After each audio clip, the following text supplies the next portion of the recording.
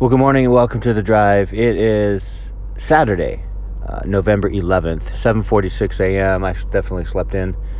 I didn't wake up till, I think it was like 6.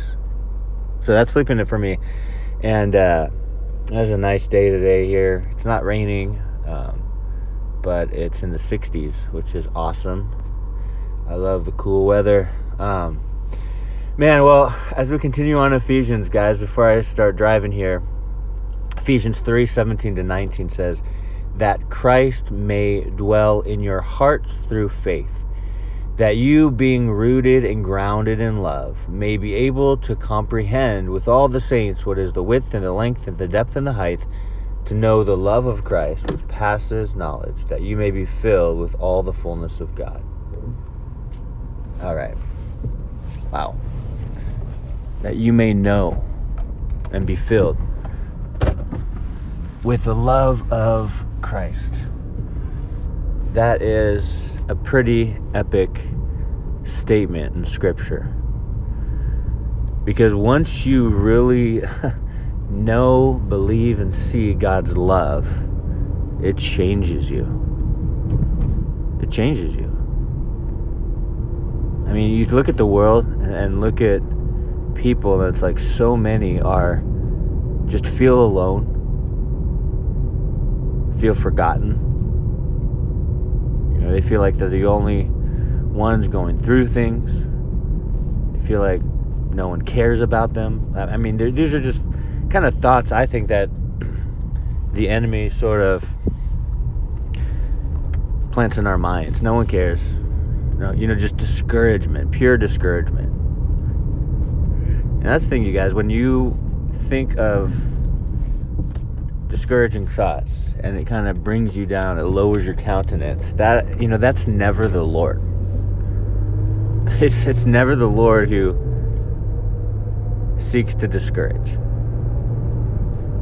Why? Because He loves you. You were created because of God's love. God wasn't bored one day and said, I might as well make the universe and humanity. Why not? Nothing else to do. Like, God actually specifically created you because He loves you. And that's the thing, when we understand God's love, and I'm not saying we can fully comprehend it because it is agape love. God is love. He is the definition of love. And it's so deep and it's so real, it's so genuine, it's so amazing, and it's so unending that it's hard for us to fully comprehend the love of God. But the more we seek Him, think about this. Like, I'm going through the Old Testament on midweek studies. We're in the latter part of Deuteronomy, almost done with the Pentateuch, right? First 5 books of the Bible. And I'm gonna tell you, I've been sharing this a lot, but as I'm just studying through, teaching through the Old Testament, people want to focus so much, usually unbelievers, but even some believers are like, why does it seem like God of the Old Testament is different than God of the New Testament? It seems like the God of the Old Testament is just wrath, wrath, wrath, judgment, judgment, judgment. It's like, and then the New Testament, there's Jesus, and it's just like love, grace, mercy. It's like, why are they different? They're not different. They're the same. And that's the thing. Studying through it, going through chapter by chapter, verse by verse, one of the things we see over and over again is the absolute grace of God. He is so gracious to His kids because He gave them so much time and so many chances to turn to Him. And yet, they rejected Him. They disobeyed Him. They didn't listen to Him. He did everything He could. Moses interceded to save the people.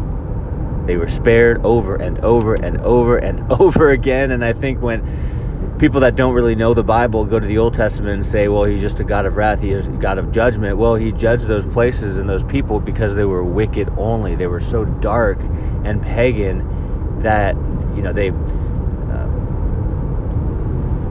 fired up the statue, put their babies in the fire and sacrificed them to Molech. It's like, they're wicked only. They need to be judged. God has given them ample chance, plethora of chances to repent. to come back to him. But you know what? They said, no, we're good. They said no. They rejected him, and they only wanted to walk in darkness. But people miss the fact that you can see God's grace, mercy, and love in the Old Testament in the fact that he gave time for them to repent. It shows and demonstrates his love, his grace, his mercy. The love of God should compel us to get up and get going for him, to serve him, to follow him, to not only be accepted in the beloved, but also to walk out the faith that he's given us. It's a beautiful thing when faith isn't stagnant, but when it is flowing, when it's moving forward. Our faith should be flowing. Well, it's true. Our faith should be moving forward.